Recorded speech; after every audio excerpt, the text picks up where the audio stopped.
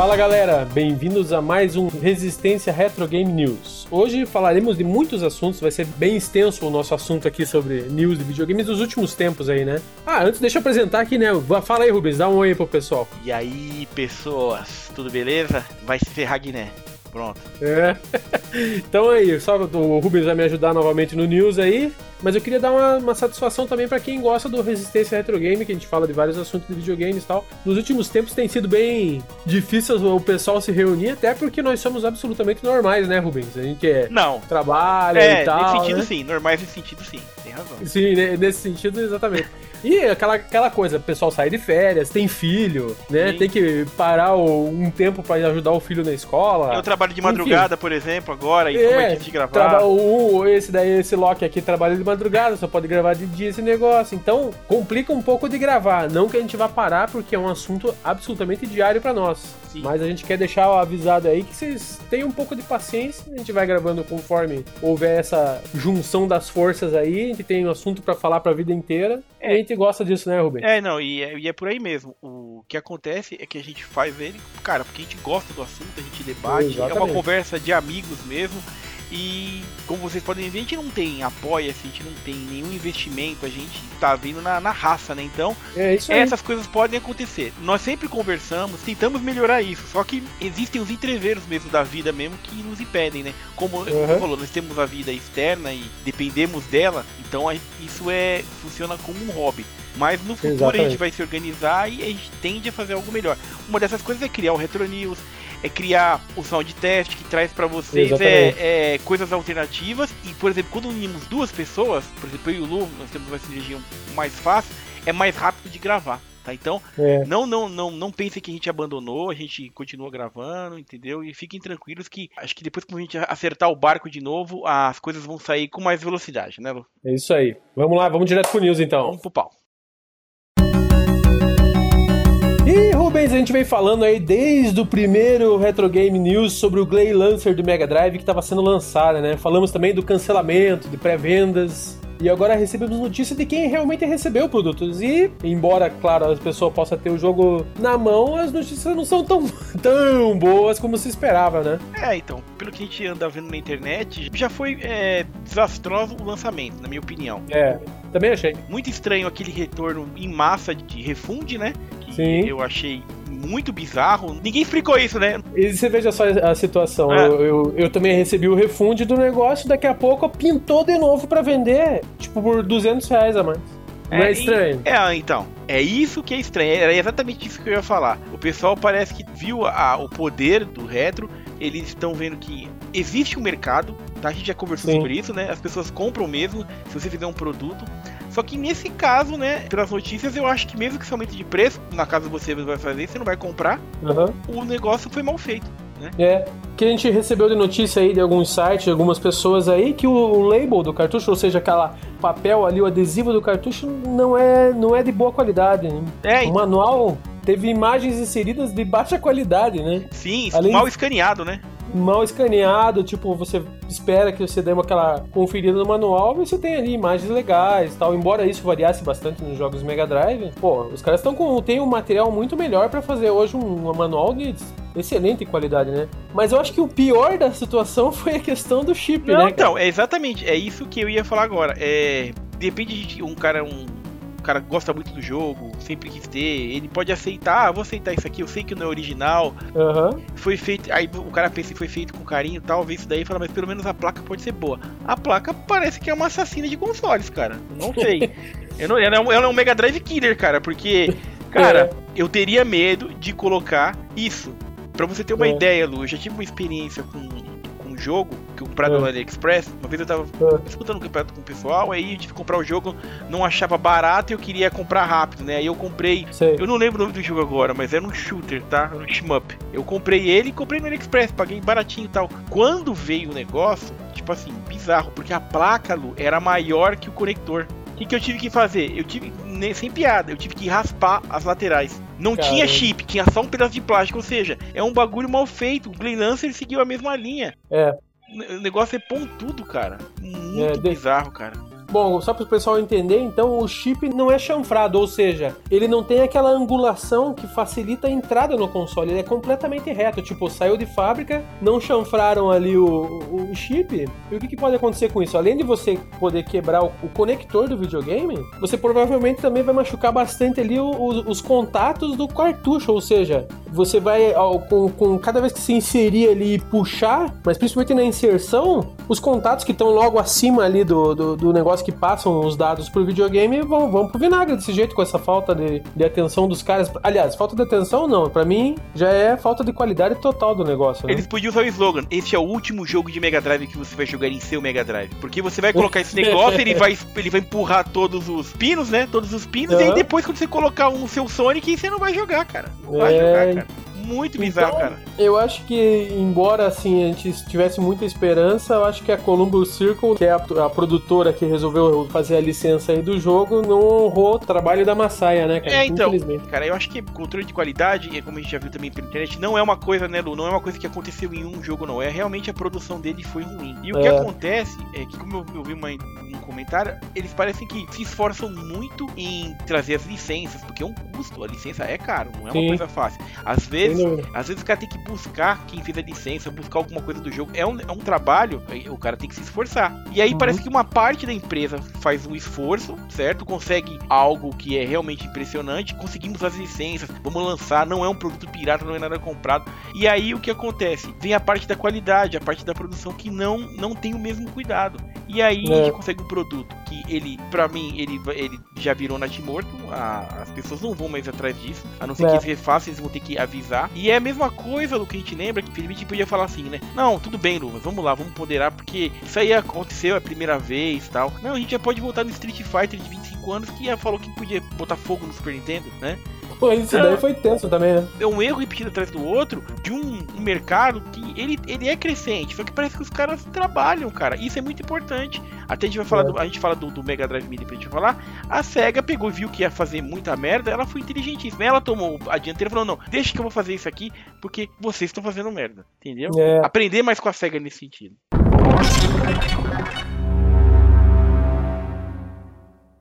E Rubens, a Disney Games confirmou o relançamento para PlayStation 4, Xbox One, Switch e PC de uma coletânea de jogos de Aladdin e Rei Leão, atendendo a recente onda também de jogos antigos sendo relançados com nova roupagem para sistemas novos. O que você achou disso daí, Rubens? Cara, eu acho sempre legal, a gente cresceu com esses jogos, os jogos têm mecânicas boas, os jogos são bons, são bem feitos.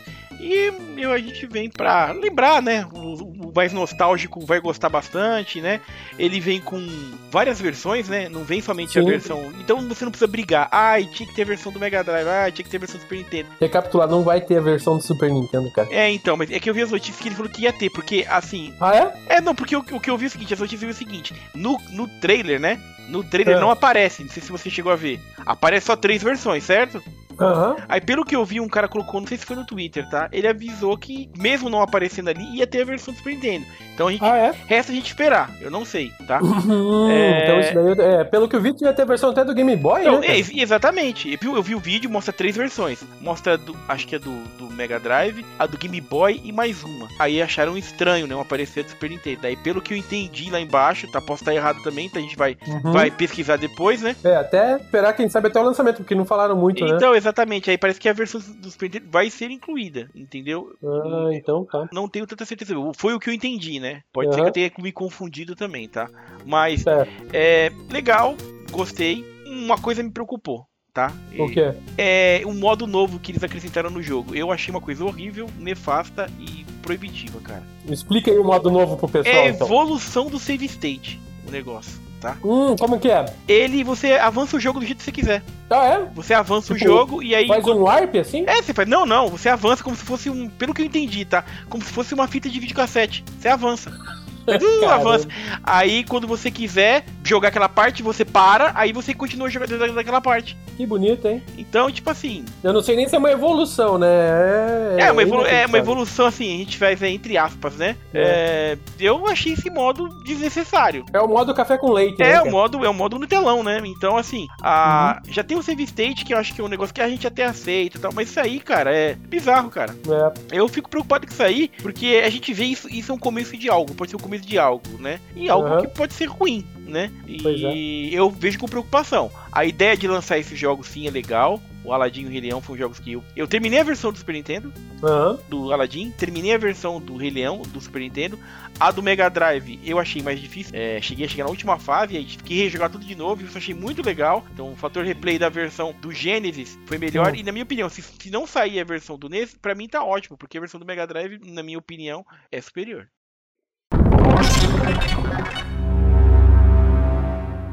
E aos poucos o Streets of Rage vem sendo mostrado em suas novas nuances, né? Dando um pouco de esperança àqueles que viam o jogo com um certo olhar torto. Por um lado, o anúncio de que um compositor original das músicas do jogo, Yuzo Koshiro, irá trabalhar também nessa versão, e agora uma personagem feminina negra, provável filha de Adam Hunter do primeiro jogo, foi revelado. Sherry Hunter tem jogabilidade parecida com Ed Skate Hunter e usa de uma guitarra para sentar porrada nos inimigos. O que você achou desse personagem aí, Rubens? Não sei se você viu o vídeo. Vi o vídeo sim. Cara, é assim, eu tô esperando ainda o jogo, eu vejo pouca coisa. A parte gráfica do jogo eu gostei, não vou ficar pegando no pé, acho que tem que ter um pouco de mudança mesmo. E assim, Lu, você me corrige se estiver enganado, mas o Street of Rage, toda vez que é lançado um novo, sempre tem um personagem novo, né?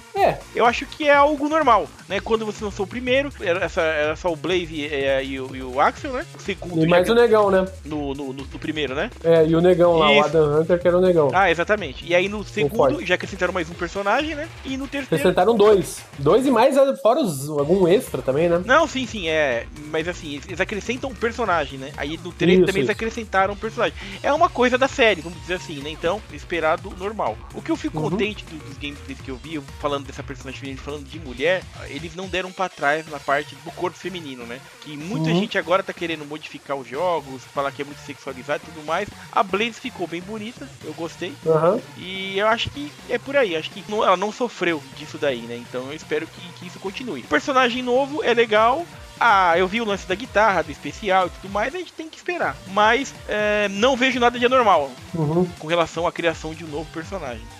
E também, se você prestar bem atenção no vídeo, principalmente no logo que aparece assim, em meio às sombras você vê mais um outro personagem com uma aparência robótica, que também já é uma coisa que já teve desde o 3, né? Tem gente que vê até mais alguma coisa ali atrás, que eu já não consigo identificar. Talvez até o lançamento esteja apresentado mais algum personagem. Eu acho que é, bem como você falou, tradicional do Streets of Rage ter essas coisas diferentes, né? Mas legal, vamos esperar. Eu confesso que não tô receoso, tô braços abertos com esse jogo aí. Eu acredito que venha coisa boa. Gosto muito do gênero beat'em up, então o cara se errar numa forma do beat'em up, ele vai errar na parte, não sei se você concorda, né, Lu? Vai errar na parte da jogabilidade, ele pode errar, ou na parte da repetição do jogo ser muito repetitivo e tudo mais. Mas assim, pelo que eu vi, eu achei interessante. Vamos aguardar, né? É isso aí, vamos aguardar o jogo Streets of Rage 4.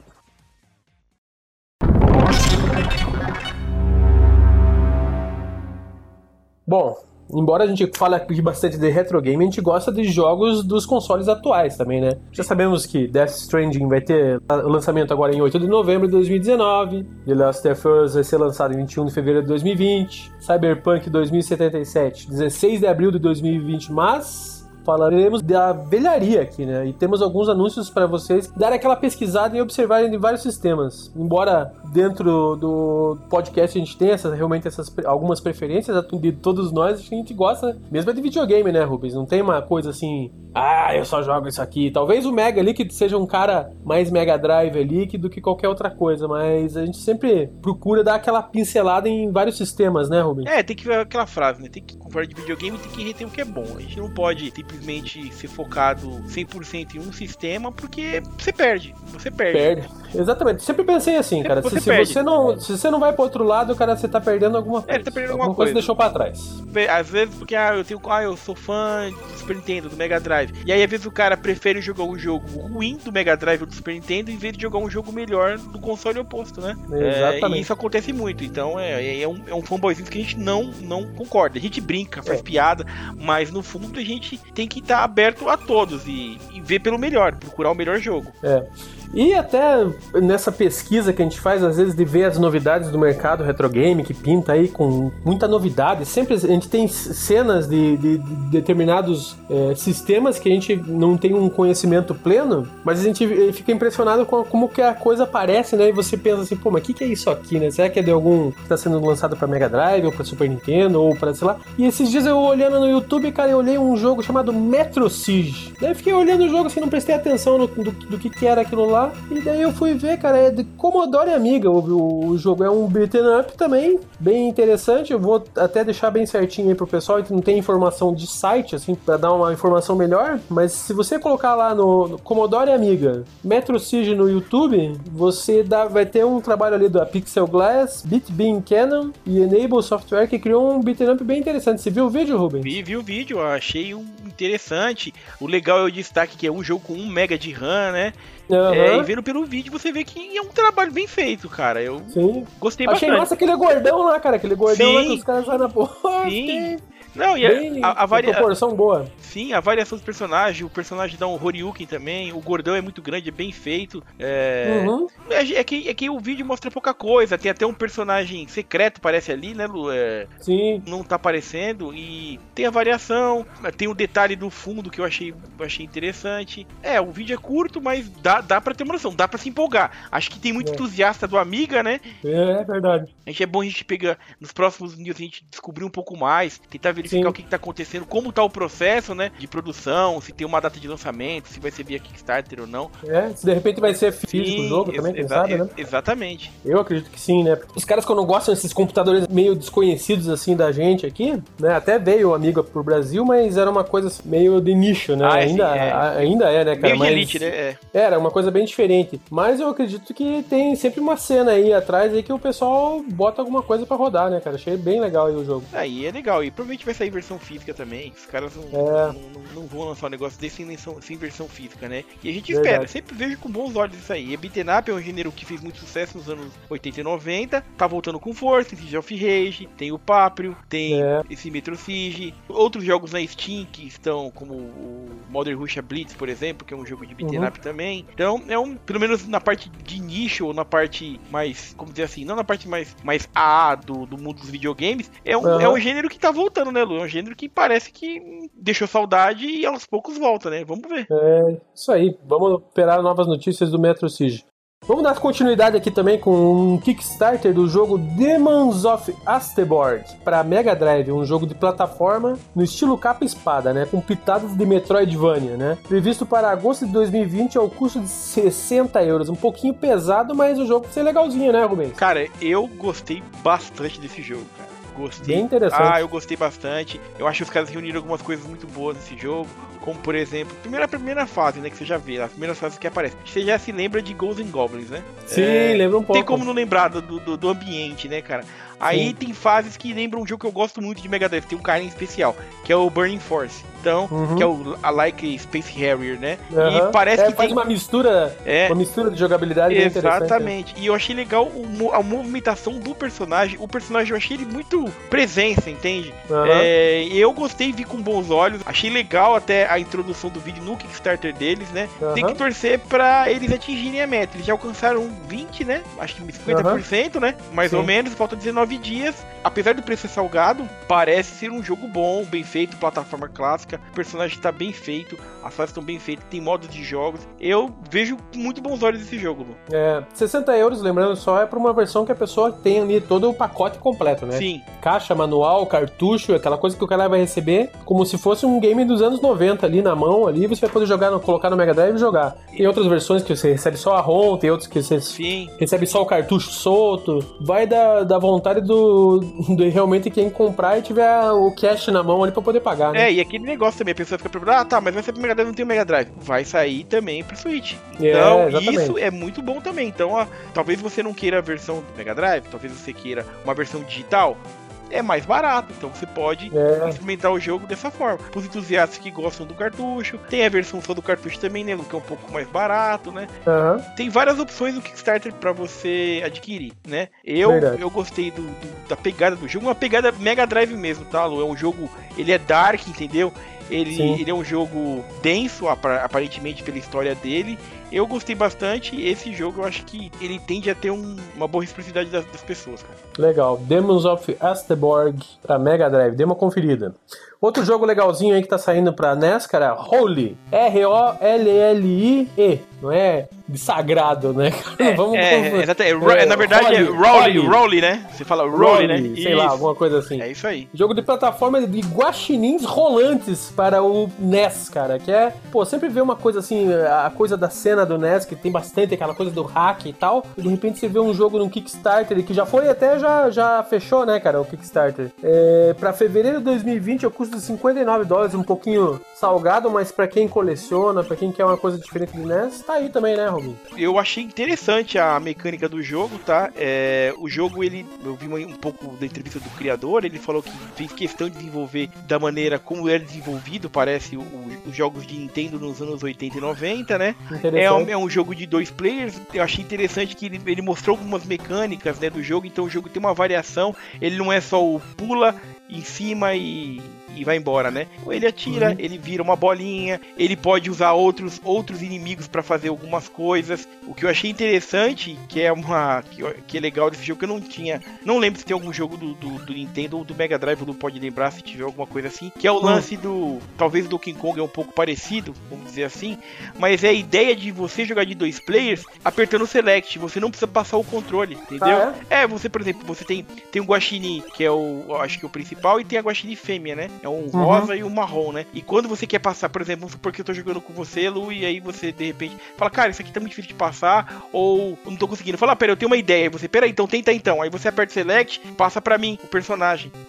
Vai pro segundo player. Vai pro segundo player, exatamente. Aí o cara joga, não precisa passar o controle, entendeu? Pelo que eu entendi da mecânica do jogo, né? Isso eu nunca vi isso em um jogo assim, cara. Talvez o Donkey Kong lembre um pouco, né? Você lembra do Donkey Kong que você apertava o Select, e aí, se eu não me engano, aí o segundo player controlava. Não tenho tanta certeza disso, mas era uma mecânica parecida. Achei interessante o jogo, é uma mecânica nova. O problema às vezes de jogos de Nintendo que eles lançam muito, tem muita gente lançando muita coisa genérica, entendeu? O cara parece que programa bem básico, aí ele faz um jogo com um gráfico bem fraquinho e pula, mata bichinho, tipo assim, às vezes a mecânica nem é muito empolgante. Esse aqui eu vejo com bons olhos, eu achei interessante. Bem legal, vamos esperar aí, eu acho que o lançamento para fevereiro de 2020, quem quiser pode pegar também a versão cartucho, ROM, ou a versão só o cartucho solto, com caixa, manual, aquela coisa, custo de $59. Eu dei uma pesquisada aí, Rolli para NES no Kickstarter. Acho que também deve ter alguma coisa no YouTube. E outro jogo pelo menos de mim, desconhecida 4MHz Software. Para NES também, o tal de Mala Sombra, um jogo de plataforma com elementos de magia, com visual bem interessante, cores bem vibrantes. Parece que o jogo nem é para aquele console, de tão bonito que tá, assim, achei muito impressionante. Sem previsão de lançamento, o custo é um lançamento interessante. Você gostou, Rubens? Gostei bastante. Li um pouco sobre ele, né? Basicamente é uma história de vingança, uma história de aventura, capa e espada, como você fala, né? E o que eu dei uma lida sobre isso, o jogo era pra ter sido lançado pra PC Amstrad. Isso. Só que aí os caras viram que aceitaram o desafio, pelo que eu entendi, de fazer a versão pra NES, na minha opinião, acertada, porque é um console que um público maior que o PC Amstrad, nada contra o PC Amstrad, né? Mas é um público maior, talvez é mais acertado comercialmente, mais acertado, né? Cara, tem pouca informação ainda, né? No site deles eles mostraram algumas fotos e aí saiu um pequeno vídeo no YouTube mostrando um pouco. E não mostra muito, né? Não mostra muito. Dá uma escondida, né? Mostra matando um inseto ali, dando um tiro e tal. A gente vê que é um jogo de plataforma, né?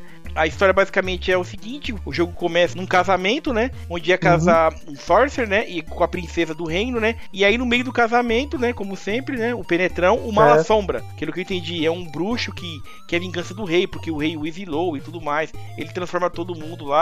E aí só não transforma o personagem que provavelmente a gente irá jogar. E ele sequestra a princesa, clássico. Então, é um jogo de estilo clássico, história de vingança.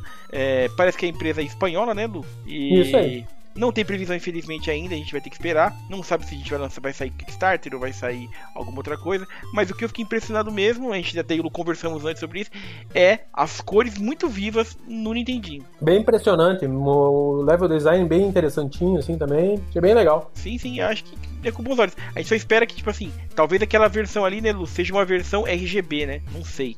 Talvez quando a gente colocar num console, numa TV comum, pode ser que perca um pouco a cor. Mas ele tem é muita variação de cor. Você viu o próprio inseto? Ele é bem desenhadinho, o inseto, o fundo, as árvores e tudo mais. Eu gostei bastante do jogo. Eu estou assim, impressionado, e eu acho que provavelmente, quando estiver lançando, eu vou adquirir uma cópia desse jogo. Pra quem quiser dar uma procurada aí, o nome do jogo é uma palavra só, Mala Sombra. Pra NES, eu acho que deve ter alguma coisa no YouTube. Quem quiser pode dar conferir também no 4mhz.es, e você vai encontrar informações do jogo Mala Sombra. Vale a pena dar uma olhada. E Mala Sombra é um ótimo xingamento pra você chamar aquele seu cunhado, aquele seu parente lá. Esse é um Mala Sombra mesmo, viu? Também, né? Também. É uma boa. Aproveite aí o lançamento e já lance sobre o seu cunhado o xingamento.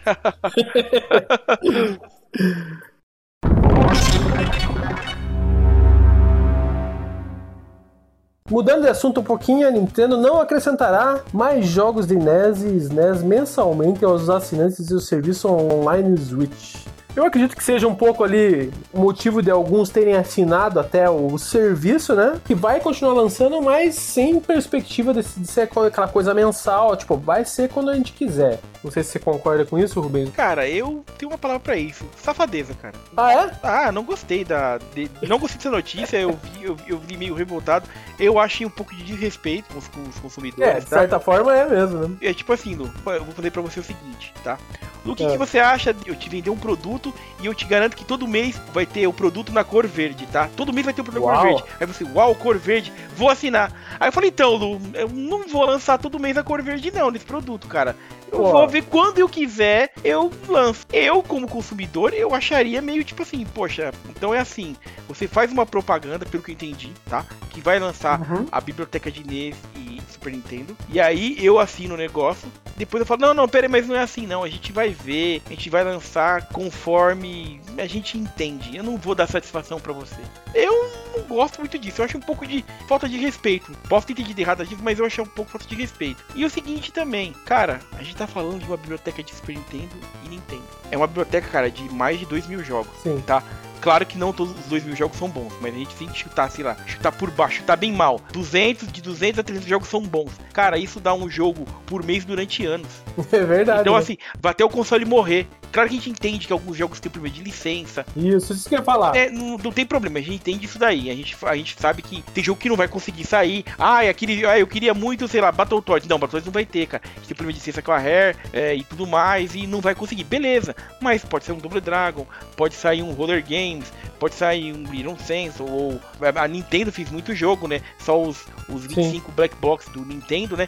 Já é 2 anos de lançamento. Então, assim, eu acho que é um pouco de... Não sei se é esperteza, não sei se você concorda comigo, mas dá a impressão de que eu fiz o marketing, atraí o negócio e mudei, entendeu? Porque normalmente uma assinatura disso daí, o cara fica preso por 1 ano. Ele pensou, Sim. Bom, 1 ano eu vou ter joguinho aqui, né, cara? De repente, opa. Vou ter 12 jogos de Nintendo. Ou alternar, vou ter 6 jogos de Nintendinho e 6 jogos de Super Nintendo. Tá ótimo.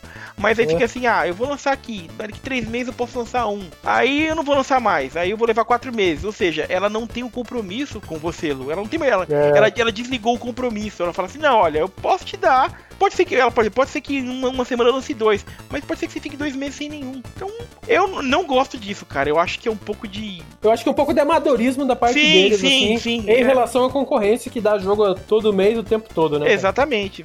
E aí, como você falou, já tem a dificuldade do online. Faz esse tipo de coisa, afasta quem é novo, né? Afasta quem tá aí atrás. E até, eu acho que muita gente pode ter feito, pode ter até cancelado a assinatura, reclamado até disso. Dependendo do como a pessoa leva a sério o retro ali, é capaz de cancelar mesmo. Exatamente. Enfim, vamos esperar aí o que acontece com a Nintendo. Ela sempre tá um passinho atrás aí na questão online de jogos aí, de sessão de jogos e, enfim, de brindes e tudo mais. Enfim, eu acho que um dia ela chega lá, mas deu uma pisadinha na bola. Achei bola fora também. Achei... Bu, Nintendo, bu! Vamos lá.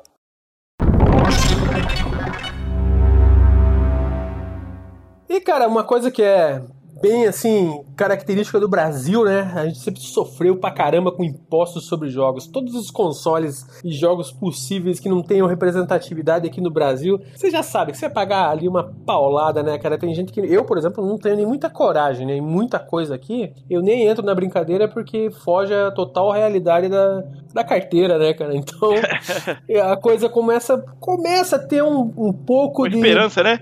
de uma esperança, aquela frase, né, luz no fim do túnel, né? Uma das coisas que mais dificulta realmente o desenvolvimento, fabricação, venda de games no Brasil são os impostos, né, cara? E o que o governo arrecada, né? Isso não é segredo, mas agora começa a querer mudar. Pensem na primeira coisa que se passa numa possível legislação, eles fazem uma comissão de Constituição, Justiça e Cidadania e aprovam uma isenção de impostos. Aprovaram, né? Uma isenção de impostos para videogames produzidos aqui no Brasil. E no futuro próximo, que não se tem uma data, né? Isso aí vai para plenário para aprovação. Se aprovado, estados e municípios não poderão mais acrescentar impostos sobre tais produtos. Porém, espera-se que com o incremento de vendas isso seja ainda bastante arrecadatório para o governo, né? É uma coisa bem interessante, né, Rubens? Uma possibilidade, é claro, que ainda tem, pensando em Brasil, a gente tem reformas para fazer no Brasil que são muito mais importantes. Então isso daí é tipo, ok, bota na gaveta lá, um dia a gente vai olhar. Mas é uma esperança, né, Rubens? É legal que assim, como a gente é muito pressionado pelos impostos, né? Pressionado pelas cargas, de a gente pagar imposto sobre imposto em alguns produtos, né? É um pouco de alívio. Pra quem curte o hobby, é um pouco de alívio, né? Na verdade, é um ajuste que o governo devia fazer há muitos anos. Devia ter feito há 20 anos atrás, 30 anos atrás. Porque pelo que a gente entende, né? Os videogames, numa época, eles foram taxados a mesma coisa que jogos ilegais eletrônicos, né? Como videopoker. Então, ele tinha uma carga de imposto muito alta. Loterias também? Isso, exatamente. Então, o que acontece? Isso daí é só um ajuste do certo, porque eles estão vendo agora que o mercado de games é crescente. O Brasil, como dizem, né, é um dos maiores mercados de game do mundo, né? Ele está entre os primeiros, né? E cresce a cada ano, mesmo com o advento dos impostos, mesmo com o advento da pirataria, que é muito alta no Brasil. E eu sempre vejo com bons olhos a diminuição do imposto. Eu dei uma lida nas alíquotas ali, o console vai cair 10%, eu vi que acessórios vão cair também de 10% a 12%. Eu vejo com bons olhos, né?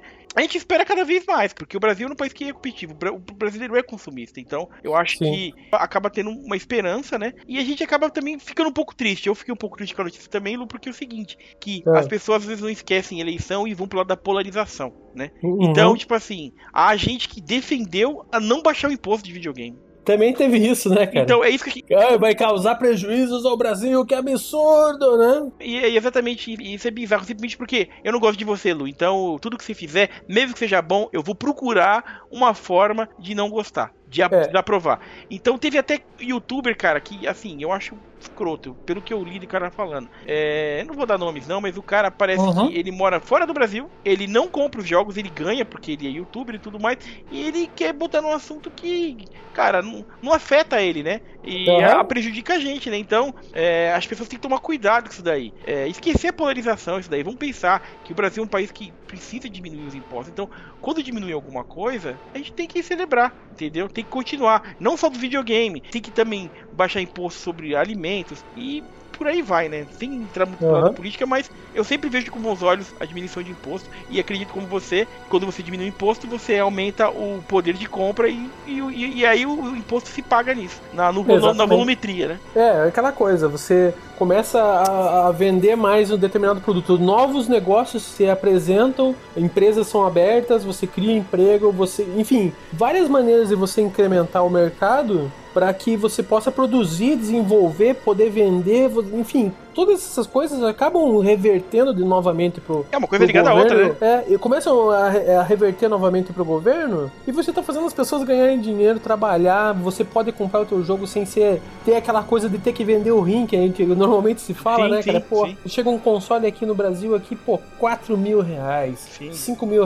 Quem que compra isso daí? Só o loucão, né, cara? Não, sim. Até teve aquela coisa também, Rubens, não sei se você acompanhou, feriado de 7 de setembro, eles fazem uns 10 dias ali de empresas que fazem descontos em produtos, não sei se você acompanhou isso daí, você viu? Não, isso eu não vi não, Não viu? Não vi. É como se fosse uma Black Friday sem ser sexta-feira no Brasil. Vai ter todo ano em 7 de setembro, tipo 5 dias antes, 5 dias depois eles vão lojas do Brasil, assim, comércios do Brasil inteiro vão dar descontos em aparelhos, seja lá pra pessoa comprar uma geladeira e tal, assim, e vai contar isso daí também. Então, tipo, ok, é um momento pequeno ali, mas os parceiros parceiros do governo ali vão dar esse desconto e a questão dos impostos aí cair sempre vai reverter pro governo de alguma maneira. Então as pessoas têm que deixar de ter esse negativismo do negócio, né, cara?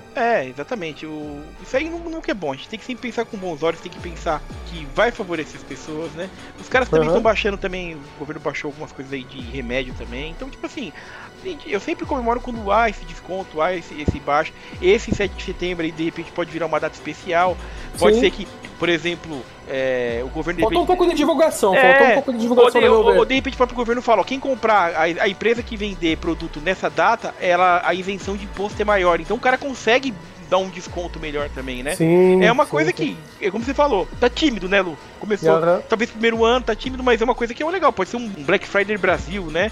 Que seja só do Brasil, seja uma data especial e pode ser uma coisa que cresça. Que a gente o brasileiro consome, cara. Então, muitas vezes a gente consome até o absurdo. O que eu acho o contrário é que a gente, às vezes, muitas vezes não devia consumir para os caras serem forçados a baixar o preço. Mas mesmo assim a gente consome e os caras não abaixam o preço porque a gente consome de qualquer forma, né? É verdade. Vamos esperar aí, né? Luz no fim do túnel vira realmente um farol na nossa cara e a gente tem uma realidade diferente sobre games no Brasil. Sim.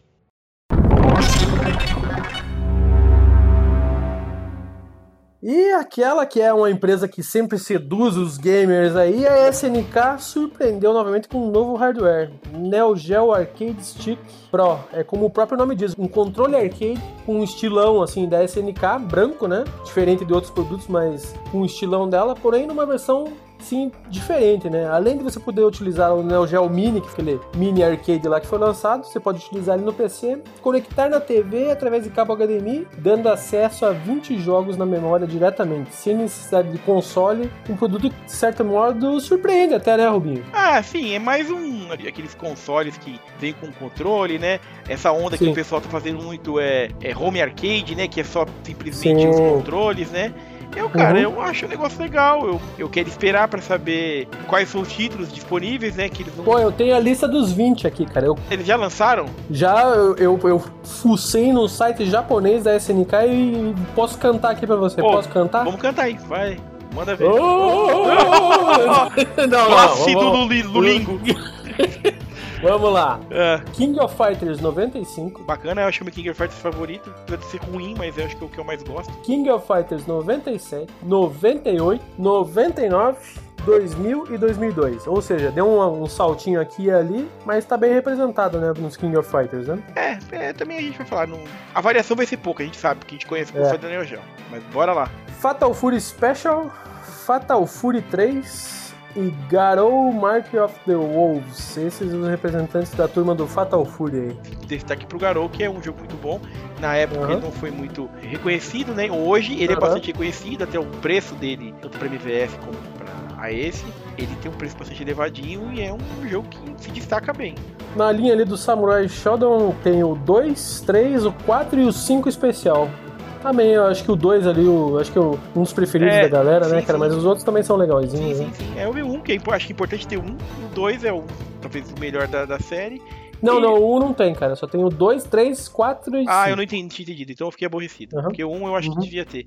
E o Special é bom porque a gente sabe que é um jogo caro, difícil de achar, então ele vem na mesma pegada que outros consoles minis fazem, né? Bota o jogo caro pra ficar disponível e é mais fácil. Teve um aqui que eu achei que a segunda versão seria melhor, que é o Art of Fighting. Deixaram só o primeiro. Acho que a segunda versão poderia ser melhor mesmo. Eu particularmente acho melhor e a terceira achei meio exagerada, mas enfim, é gosto pessoal, né? Sim. World Heroes tem o 2, o 2 Jet e o Perfect. Só ignoraram o primeiro mesmo. O primeiro é muito lento, né? Talvez a galera não lembra muito bem dele, ou não pega muito bem dele, e achei um jogo muito lento. Eu acho muito lento, tá? O primeiro, então eu acho que não vai fazer falta. Temos também Ninja Masters, que é um jogo com uma aparência mais simples também, eles têm o seu feeling também interessante também, né? Sim, é bacana. Esse jogo é bacana, é um jogo, acho que da primeira leva de jogos da... Acho que esse é um dos jogos mais antigos, mas é um bom jogo. The Last Blade 2, que é, legal pra caramba, bonito, né? Esse é muito bom. Bacana. E pra mim, um que eu particularmente acho dos mais impressionantes visualmente do Neo Geo, Kizuna Encounter. Sim, bom jogo também. Esse daí fecha os 20 aí. Não tem nada além de porrada dentro do controle, né, cara? Então, mas eu tô vendo uma nota aqui, não saiu Shock Troopers? Não, cara. Então, acho que eu vou dar uma nota 5 pra lista, tá, Lu? Eu vou dar uma nota 5 porque faltou variação. Eu sempre reclamei de variação, faltou variação. Cara, eu acho que os caras priorizaram a porrada mesmo, né? Então, acho que pancadaria. Eu acho que tinha outros jogos legais que eles podiam pôr, pelo menos um. Por exemplo, Shock Troopers é muito bom, cara. Shock Troopers é muito bom. Eu gosto também. Ninja Commando, fantástico. Então, algum jogo de shmup, né? Não colocaram, então... Eles têm os shmups bons. Desses consoles prontos que já vêm em jogos, eu acho que é a lista mais fraca, Lu. Eu acho que do Mega Drive é muito melhor, do NES Mini e do Super Nintendo Mini é melhor. Porque eu tô trabalhando que ambos têm a mesma proposta, né? Um console, né? Eu não gostei da lista, cara. Eu vou na nota 5, eu esperava mais. Outras coisas legais só pra complementar aí, como a conexão com outros desses joysticks, que permite uma disputa como se fosse um fliperama mesmo, né? Uma disputa entre dois. Tudo ligado na TV. Você liga o controle na TV, é o console e é o controle. A conexão dos próprios pads do Neo Geo Mini, você vai poder colocar nele também, se não tiver outro controle, né? E como meio de jogar, né? Na TV, né? E saída de fone de ouvido, além de controle de turbo, seleção de opções e modo diretamente do produto. Enfim, é um pacotão de luxo ali pra quem curte coisa da SNK e tá pra ser lançado aí. Não foram divulgados ainda o preço nem a data de lançamento. Então, e tem uma coisa que dizem que pode ser que ele funcione no Xbox One e no PlayStation 4, então é um controle de arcade a mais. Se bem que eu particularmente duvido, porque é meio chato de colocar coisas pra funcionar no PlayStation 4, né, cara? Então, é esperar, né? Porque ele tem a parte do pad que é pequena, então acho que pode ser, né? Mas também tem gente reclamando, né, Lu, que o Neo Geo Mini, né, ele não tinha uma imagem muito boa, e o pessoal pode estar ficando o pé atrás desse novo aí, pode ser que também não tenha uma imagem muito boa, né? Vai saber, tem que passar aquele filtro, né, cara? Vai ligar HDMI direto na TV grande, e daí? Qual que é o sistema por trás disso, né? Então, e dizem que vai custar cerca de $130, eu acho pouco salgado, cara. Por ser um controle, né, 20 jogos, né, eu achei... Eu não sei, eu não... preciso de mais notícias, porque não me agradou, tá? Não me agradou esse lançamento aí da SNK.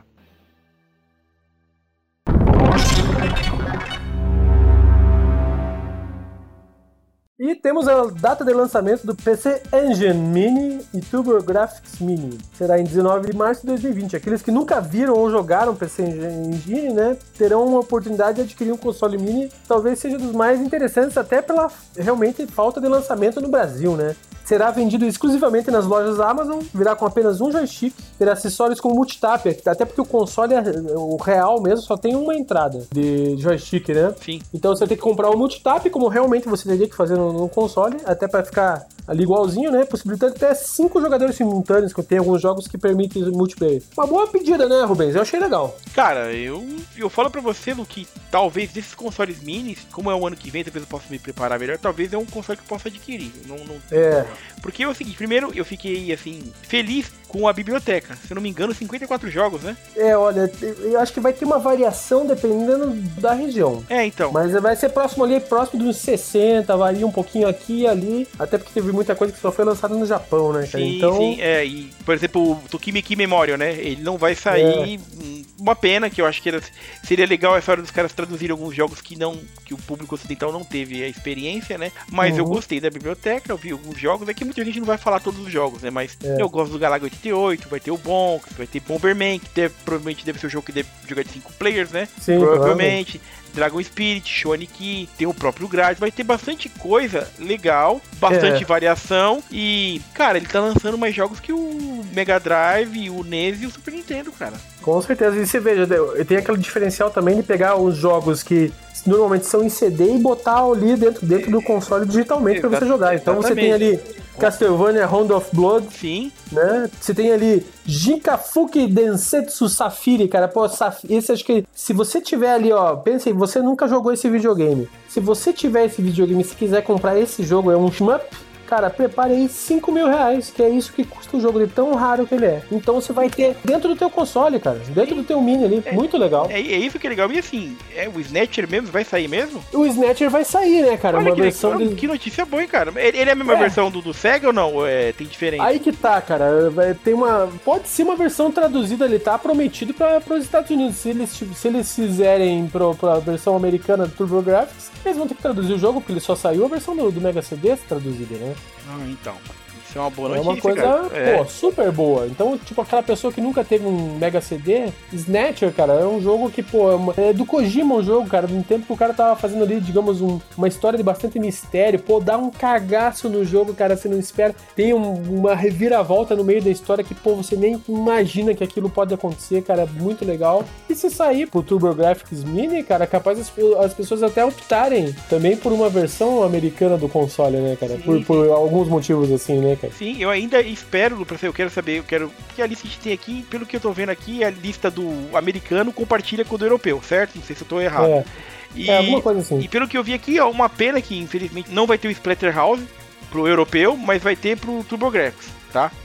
E não vai ter Tengai Makio e Tokimeki Memorial pro europeu e pro TurboGrafx, vai sair só pra japonês. Cara, jogos mais complexos, né? Então, eu acho, cara, eu gostei muito, confesso que gostei bastante da lista, me empolgou, cara. A gente tem que esperar que a Konami tá nisso novo, né? Tem que ver como vai ser esse hardware da Konami. Eu gostei, como a gente falou no passado, no Retro News passado.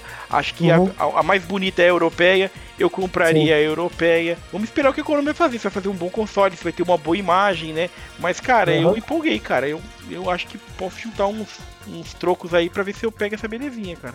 Cara, eu acho que tá sendo dos minis aí, por falta realmente do brasileiro compreender aí o que é o PC Engine, né? Eu acho que é dos mais interessantes aí. Vamos esperar, a seleção de jogos o nego não vai ter nem do que reclamar, né, cara? Sim, e outra coisa, e o preço, né, pelo preço é $100, né? Então, tipo assim, paga, né, cara? Cara, a gente tava falando agora há pouco do Neo Geo, né? Ele vai custar, parece, $130, cara. Entre ele e o Neo Geo, eu prefiro 1000 vezes esse TurboGrafx, cara. Sem dúvida alguma. É isso aí, vamos aguardar.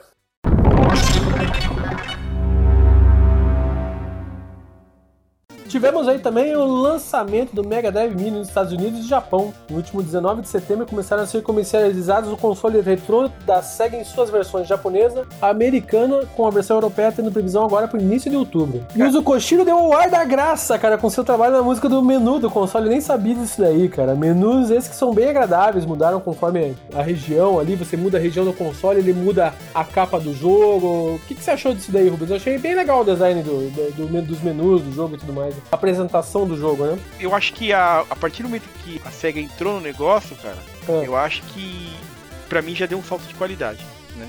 Já deu um salto de qualidade, um pouco que bem como você falou ali, né? Tipo, não vou querer ter games, né? Vamos assumir aqui o negócio aqui porque a coisa não é boa, né, cara? Então, e aí, tipo assim, quando a SEGA pegou pra si o projeto, né? Já tem uma resposta ao consumidor. Falou assim, a gente vai fazer um negócio direito aqui. Porque a Nintendo fez um negócio bom, Super Nintendo, e com, talvez pode integrar todo mundo, mas ela fez um negócio de qualidade, né? E aí a T-Games não ia fazer, cara. Ela ia deixar os fãs da SEGA emputecidos, cara. Então, eu achei bom o lançamento, eu acho que é um bom produto. Tem gente que tá coçando pra ter a torre, né? A gente já conhece alguns aí, né? Eu acho que a SEGA acertou, cara. Acho que acertou também. O preço tá saindo quanto, o console? Putz, cara, agora que você me pegou aqui, mas é baratinho, cara. Acho que é $60, não é? Alguma coisa assim. Eu acho que o preço tá ok também. Eu vejo com bons olhos. Eu tava gostando do jeito dele que tava lançando, mas de novo, gente, a gente vai olhar aquilo ali. A gente fala isso pra quem às vezes quer comprar um console, quer matar uma nostalgia, não vai fazer que nem o colecionador que compra o console original e compra jogo por jogo.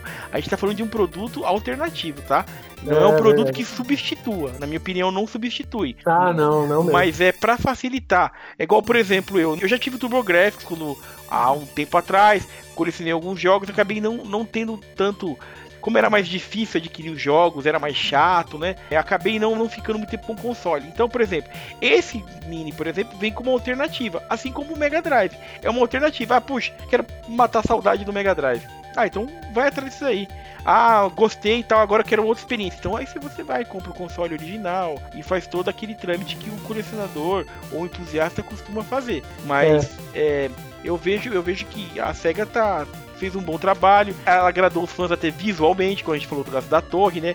Sabe que tem nego que tá até azul por causa dessa torre aí, né? Sim, teve gente que mudou de ideia ao ver a torre, inclusive. Exatamente. Né? Tipo, só no console acho que não vou querer. Tem um Mega Drive. Mas o que é essa torre aqui, cara? Tem um Mega CD, um 32X e tem 40 cartuchos de mentirinha pra eu encaixar no console, cara. Tipo, vira uma coleçãozinha, né, cara? Sim. Cara, eu acho muito válido isso daí. Mesmo que não funcione, tem o chatão fala, mas cara, isso aí é só plástico, não funciona. Cara, isso é muito legal, cara. É estiloso. É como, por exemplo, assim, o cara que coleciona miniaturas, né?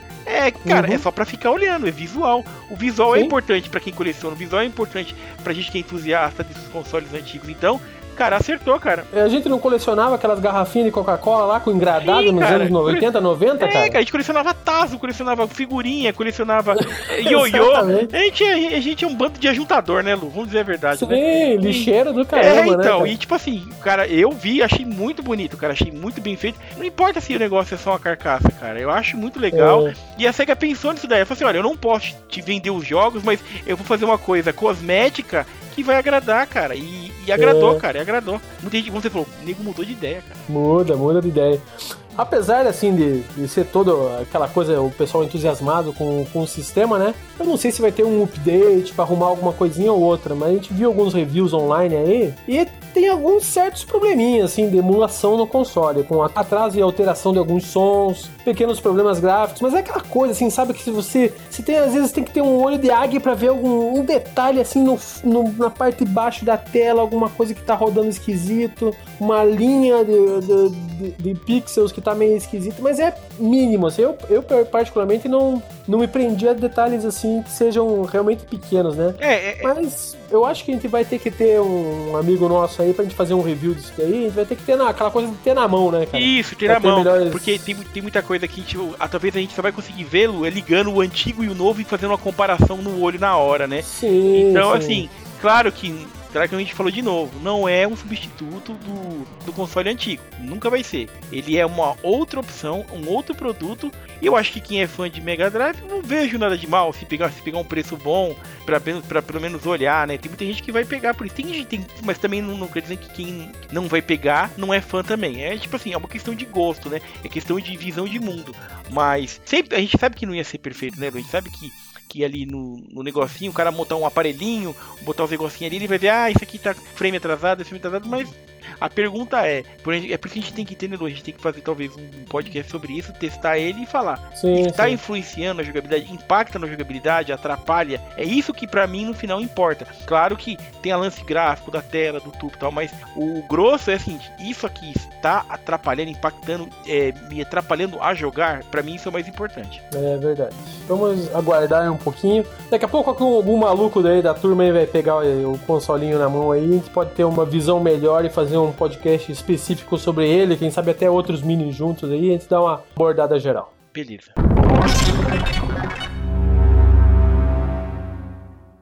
E Rubens, eu não sei se você vai gostar, você é um cara crítico aí da questão, mas o Switch Lite foi lançado. Eu não vou nem falar nada por enquanto, eu quero saber o que você achou. Cara, eu acho que é estranho. Vamos ver se você concorda comigo.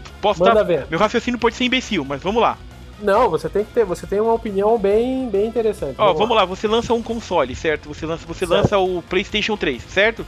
Aí ele vem aquela versão monstro, parece um piano, certo? Gigante, cheio de coisa. Aí, George Foreman Grill, né? O que você faz? Não, nessa época a gente tinha isso daqui, mas estamos desenvolvendo. Aí você lança o outro. O que você faz? Você reduz ele, melhora o espaço, você melhora o aparelho, você o evolui. Eu entendo isso aqui. Eu acho que vou dar um exemplo do PlayStation 3, que tô falando um exemplo que eu tive, né? Talvez os usuários de Xbox 360 também tiveram a mesma, né?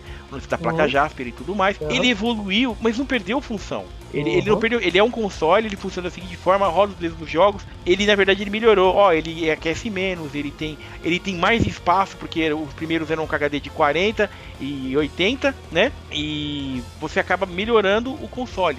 Não aconteceu isso com o Switch, entendeu? Não aconteceu. Ele basicamente fez o seguinte, ele cortou um monte de coisa que transformava o Switch num console diferenciado e falou o seguinte, cara, eu vou meter agora um novo 3DS, um novo Nintendo 3DS.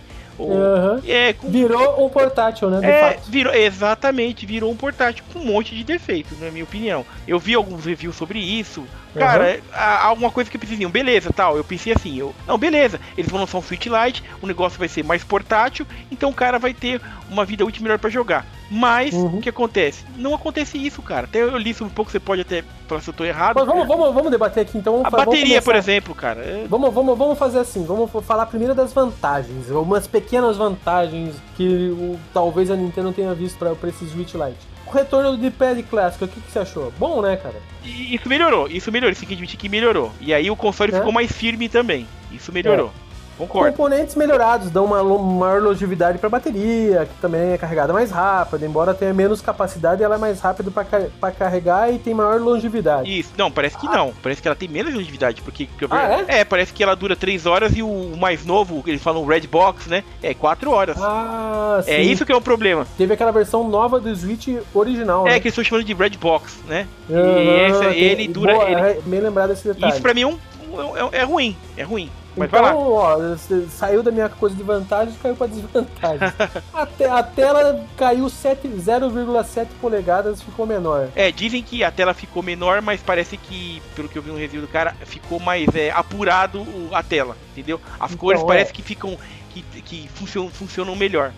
Então esse daí, digamos que tenha sido uma vantagem ali com algum revés, mas ainda é uma vantagem. Agora vamos às desvantagens, a gente vai comentando aqui, Rubens. Não é possível colocar o console no dock, ou seja, você não vai carregar no dock o Switch pra jogar na TV, ou seja, é um portátil. Isso cagou, né, cara? Então, esse que é o problema. Aí vem o que eu te falei. Se você lança uma versão Slim de um console, você lança uma versão Slim, mas você não tira as funções principais. Isso era um destaque do Switch. E eu acho que ele transformou uma versão reduzida. Ele não é mais um negócio. É como a Nintendo já fez isso, cara. Ela fez isso com o Wii. Quando ela lançou o Wii na versão, ela tirou a rede. E então, tipo assim, eu acho bizarro, cara. Eu acho que... Isso me incomoda, cara. Eu vou ser justo com as pessoas que estão ouvindo, né? Como você já falou, eu não sou fã de portátil, né?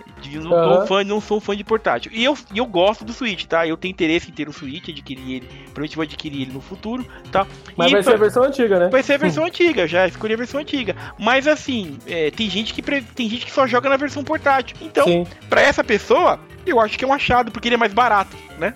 Talvez, aí que tá. Se a pessoa não tem, a gente já vai chegar lá, se a pessoa já não tem o Switch, que tem um pequeno problema que a gente vai comentar. Mas assim, só complementando essa questão de não poder conectar na TV, inclusive os componentes que faziam essa conexão, né, dentro do Switch ali que faziam a conexão pra TV, eles foram retirados, ou seja, não vai ter nenhuma não tem versão... Gambi. Exatamente, não tem gambiarra. Não vai ter gambiarra, não vai ter third party lançando aqui, conecte seu Switch Lite na TV. Não vai ter, porque não existe nem o componente pra tal. Então, já pense isso aí como um revés. Então, o que eu vi também, que eu vi um comentário do cara que achei interessante, né? Ele funciona melhor, né? Nesse caso, uma vantagem dele, ele é mais resistente pra criança. Sim, tá? Isso sim. Porque como ele é um console único, ele é uma unidade, ele não é, você não desmonta, tira os joys e tudo mais, então ele é mais firme. Então, pra uma criança, talvez ele tenha uma durabilidade maior. Uma criança que já sabe jogar videogame, 8, 10 anos e tal, não um neném, né? Não recém-nascido, né?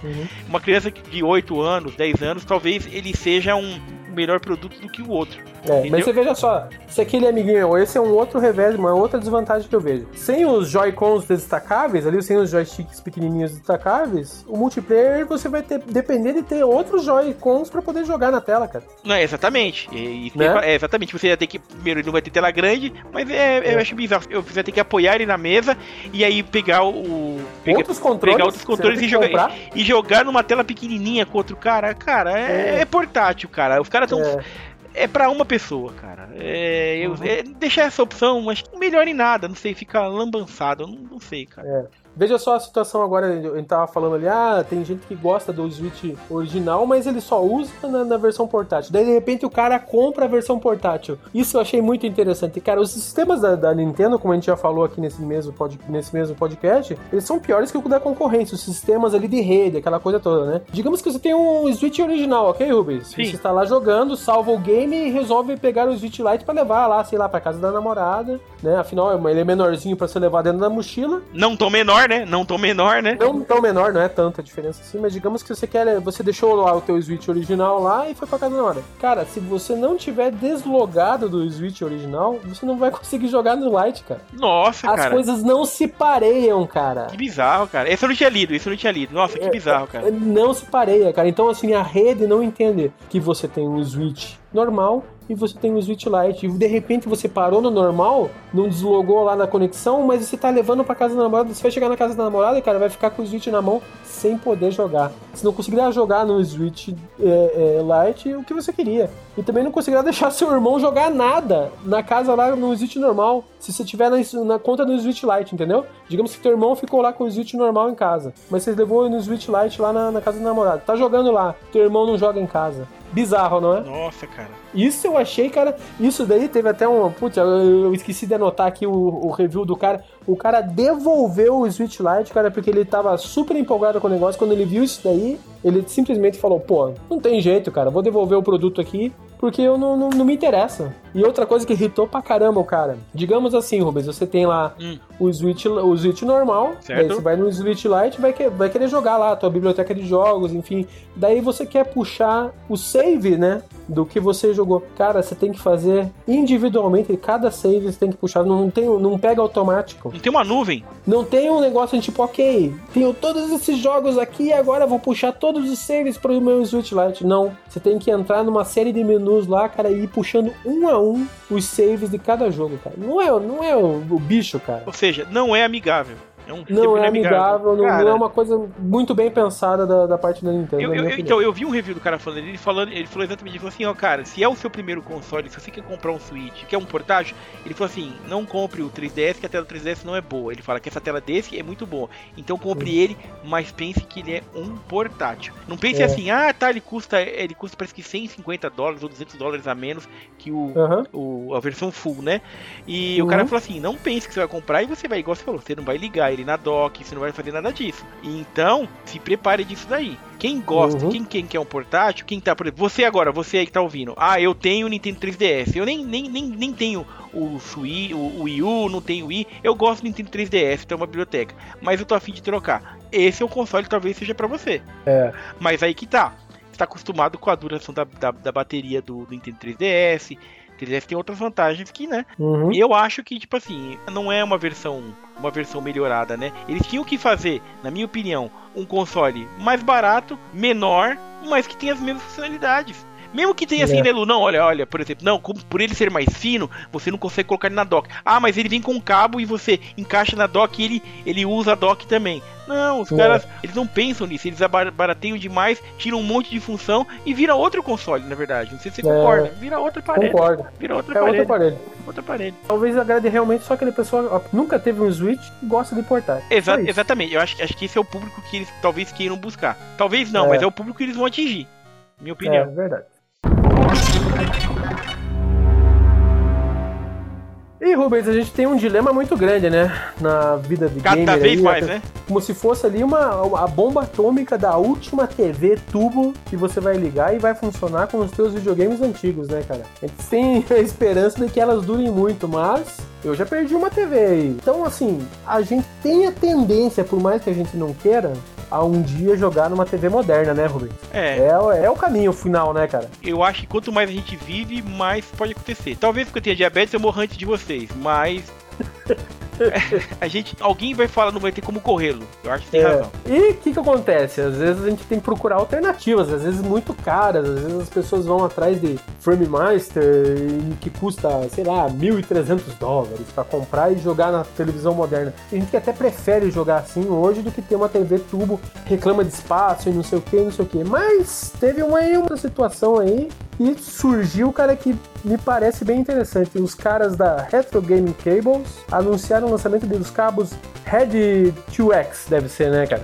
Red 2X. Que são cabos HDMI plug and play para consoles antigos que preservam a qualidade da imagem. Ou seja, você vai pegar um cabo, vai ligar no teu videogame antigo, ele vai ter um aparelhinho que é uma versão diminuída de um aparelho que a gente já vai explicar, ligado a um cabo HDMI que você conecta na TV e, pum, sem alteração, você vai ter o jogo na tela sem estar com a cor horrível, sem estar cortado, sem estar tremendo a tela, você não vai ter nada, você vai ter a versão antiga na televisão moderna. Isso é muito interessante, hein, Rubens? Sem scanlines. Sem scanlines. Já chegamos lá. Vamos lá, li um review sobre ele. E vi inclusive um pedaço da entrevista do Mike Shi, que é o criador dele, tá? Sim, o criador do RetroTink, né, cara? Ele até falou, fez uma piadinha que ele é ruim com nomes. O cara falou, por que você fez RetroTink e depois fez Red2X? Ele falou assim, cara, eu sou ruim com nomes. Você tem uma ideia? Tink é o nome do meu coelho. Eu acho que é coelho.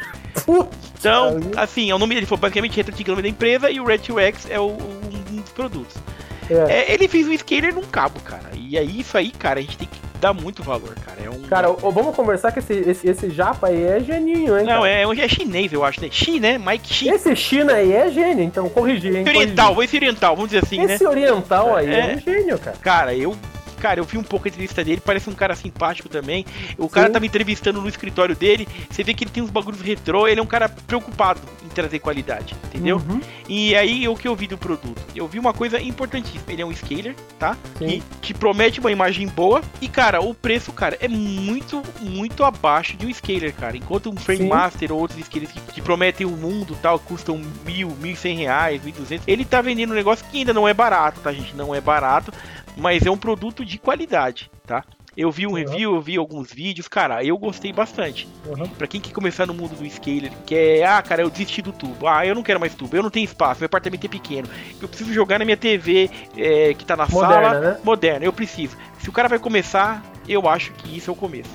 Eu acho e vamos explicando um pouquinho aqui, fez realmente ali para alguns consoles, né? Vamos pensar, Mega Drive, ele fez ali a versão do Mega Drive, fez uma versão pro Saturn, tem aquelas conexões diversas, né? Diferentes, né, cara? Fez uma versão para PlayStation 1 e PlayStation 2, serve nos dois consoles. Sim. Mas um que ficou muito interessante é do Nintendo, né, cara? Sim. Funciona desde o Nintendo, passando pelo Super Nintendo, Nintendo 64 e chega no GameCube em apenas um cabo, custa $50.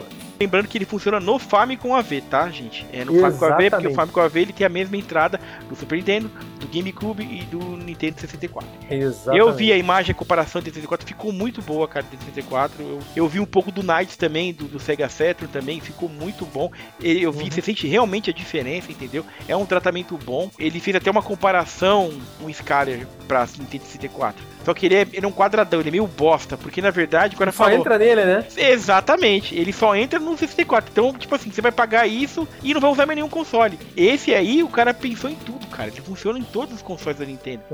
Ele padronizou, né, cara? Que é o que a Nintendo também padronizou, então tá padronizado. Aproveitando uma boa política da Nintendo de fazer um conector único, ele fez a mesma coisa ali no cabo, funciona em 4 gerações de consoles da Nintendo e você tem eles funcionando perfeitamente na tua televisão moderna. É sensacional. Não, eu achei fantástico, tipo assim, ele pensa, tipo assim, porque o negócio, por exemplo, eu vi lá em alguns lugares e custa 50 euros, 49 euros, $50, então, tipo assim, vamos lá, é 200, 300 reais você vai gastar, mas você gasta uma vez, né? Você não vai cabo, né? Tá, pra Sega a gente tem um pouco, porque a Sega não padronizou e tal, mas mesmo assim, cara, se você comprar talvez os 3 cabos, ele é mais barato que um scaler, que um Frame Master, né, Lu? Talvez, sem dúvida. Ou é o mesmo preço do Frame Master.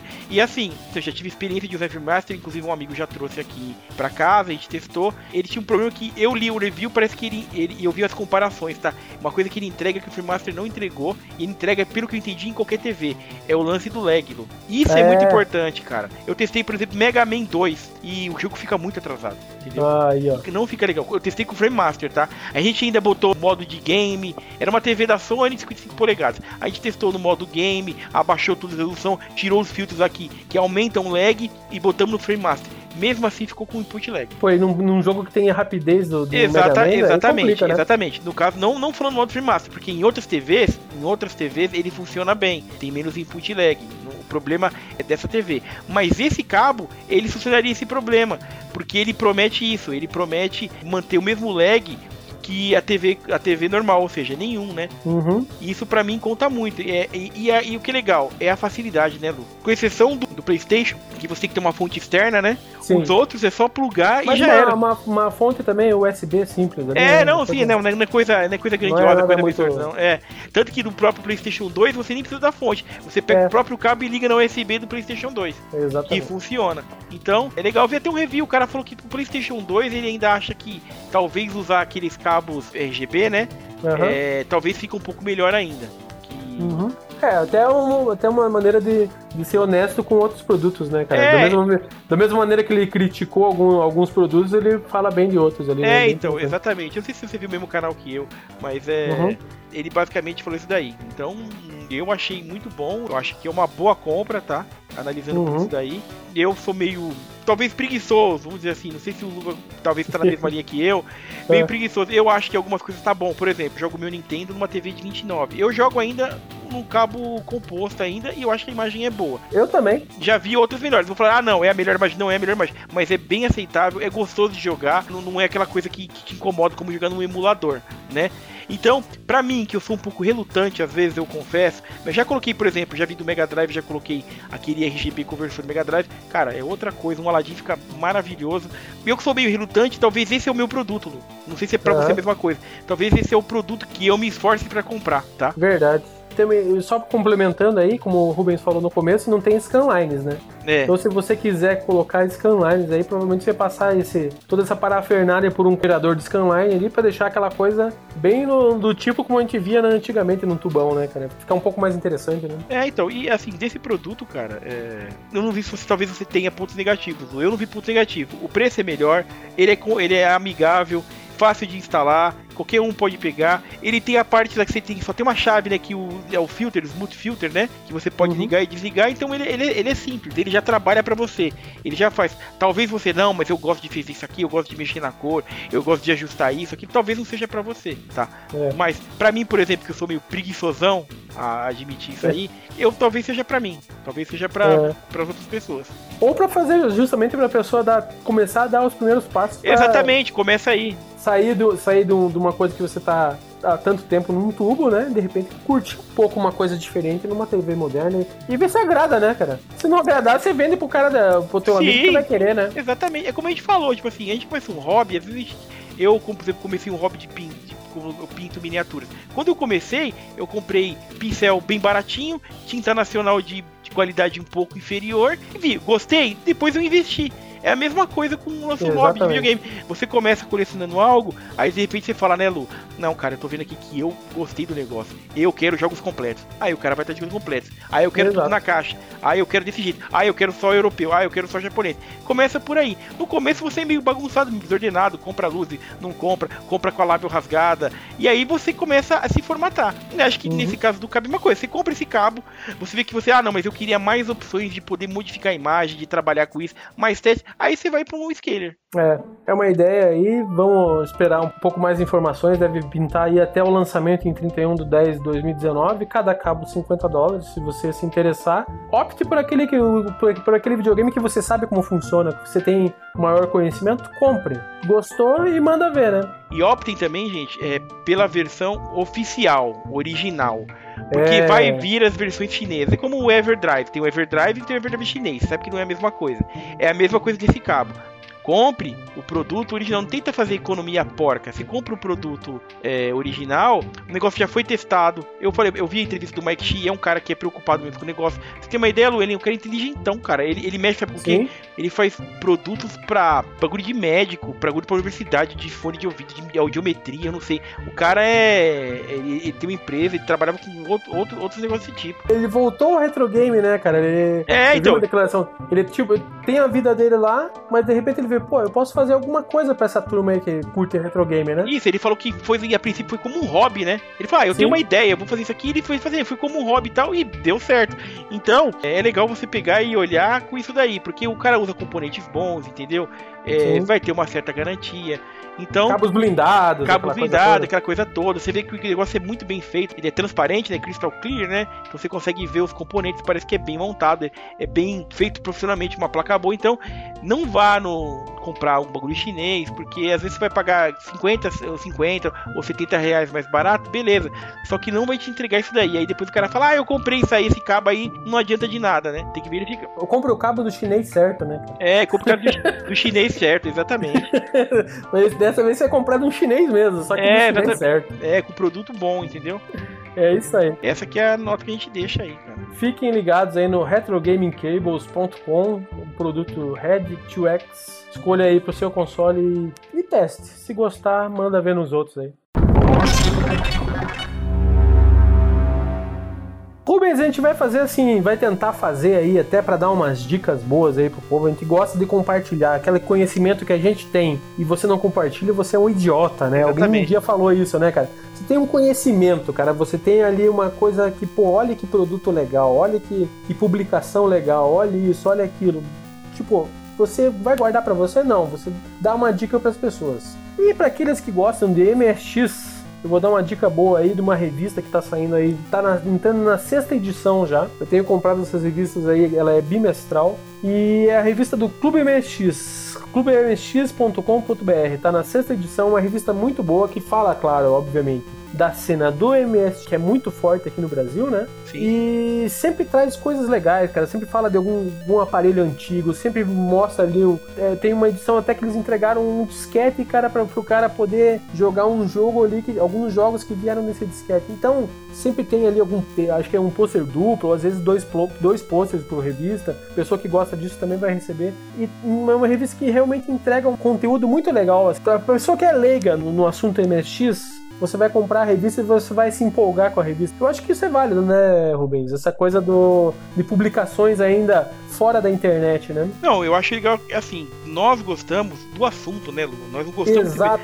Nós não gostamos simplesmente de, eu tenho Mega Drive, eu coleciono Mega Drive, eu só vou falar de Mega Drive. Não, pode a gente, no nosso grupo, ver alguém e fala assim, cara, vocês já viram o Pippin? O Pippin tem um jogo que é bizarro, tal, a gente comenta, se interessa, vai olhar o jogo, não tem o preconceito. E MSX, cara, é uma puta plataforma, cara. Tem muito jogo aí. Eu sempre quis jogar, por exemplo, a continuação do Antarctic Adventure, eu acho que tem pro MSX, que é muito mais bonito, tem uns detalhes a mais, umas diferenças. Sim. Nunca peguei pra jogar, pra sentar, queria jogar no console, no MSX e tudo mais. Cara, essas publicações são muito boas, cara. Ela tá me lembrando quando a Wii Gamer era no começo, né? Pelo que você tá falando. Sim, bem lembrado. Viu os posts, viu os antiguinhos. Tá entrando na 6ª edição e até eles fizeram um crowdfunding aí, cara, da primeira edição. Acho que o próprio pessoal do MSX chegou um pouco atrasado quando a revista já tava lançada, entendeu? Então eles pediram a edição 1 que já não tava mais sendo vendida e eles fizeram um crowdfunding para realmente fazer esse relançamento numa versão especial com algum extra da edição número 1. Eu não duvido até que os caras comprem de novo só para ter essa versão diferenciada. É uma revista interessante que te introduz ao MSX aquelas pessoas que não conhecem o sistema, agrada aquele que realmente já lida com o sistema diariamente, né? E no meu caso, olha, foi muito interessante porque eu não tenho MSX, mas eu comprei um FPGA, ou seja, um aparelho que faz a implementação do MSX. Certo. Para você poder jogar as coisas do MSX, o processador vai se assumir como um MSX, certo, e vai rodar as coisas digitalmente. Ou seja, um arquivo de um jogo, uma ROM, alguma coisa assim, ele vai rodar na tela do computador ou na TV que você optar, entendeu? Então, tecnicamente, você tem o MSX, então. Exatamente, só que numa versão que funciona também outra amiga e tal. E quem que me deu a dica? A revista Clube MSX. Comprei o aparelho e é bem interessante. Enfim, é a dica de hoje aí pra fechar o podcast. clubemsx.com.br, dá uma olhada na revista lá, compra uma edição pra ver se você gosta. Aproveita aí a primeira edição aí que é bem interessante, tá sendo relançada agora. Se você gostar, você pede num pacote só todas as revistas, vem num frete só e você tem uma boa leitura pra banheira. Exatamente. E detalhe, né, é um merchan, a gente fala merchan, mas a gente não tá ganhando nada com isso, né, Lu? Não. A gente simplesmente, como o falou, a gente quer compartilhar o conhecimento. E aí, vocês também, por exemplo, vocês que nos ouvem e tal, se vocês sabem de alguma coisa que é legal, que você vê que ninguém tá vendo, você pode mandar sugestão pra gente também, de algum site, de algum produto retrô que é legal de olhar, a gente vai analisar e vai olhar e vai divulgar aqui também. Você pode participar também, né, Lu? Isso aí, se você tiver uma ideia, esse aparelho aqui é legal. Como a gente falou do cabo aí, Red 2X aí. Sim. É um produto diferenciado. Pode ser uma coisa boa. Compartilhe com a gente vai colocar online aqui, vai estudar e vai ver se é realmente uma coisa boa e vai compartilhar para que todo mundo tenha acesso ou abra a mente para novas ideias. Vai até colocar o seu nome lá, vai até te dedar. Então é a chance do estrelato. E é isso aí, né, Rubens? Chega por hoje, falamos bastante hoje aqui. Hoje acho que foi o mais extenso e um dos mais interessantes do Game News. Sim. A gente vai estar aí por perto, né, Rubens? Sim, a gente vai estar sempre recolhendo informações aí, as notícias novas, não tão novas, né? Mas a gente sempre vai tentar trazer com bastante variedade, com bastante informação. Fiquem com a gente, continuem escutando, não desistam da gente, a gente vai continuar lançando aí, esperamos que com mais velocidade. É isso aí, galera, vamos tentar ser mais presentes aqui, e embora a vida às vezes nos impeça por vários motivos de lançar com a vontade que a gente gostaria de lançar os episódios, a gente pensa muito, mas realmente o tempo às vezes bate na nossa porta e é complicado da gente lidar, mas a gente vai estar aqui e não tem previsão pra terminar não, isso não vai acontecer. Sim. E é isso aí, galera, valeu, um abraço, até mais. Até mais.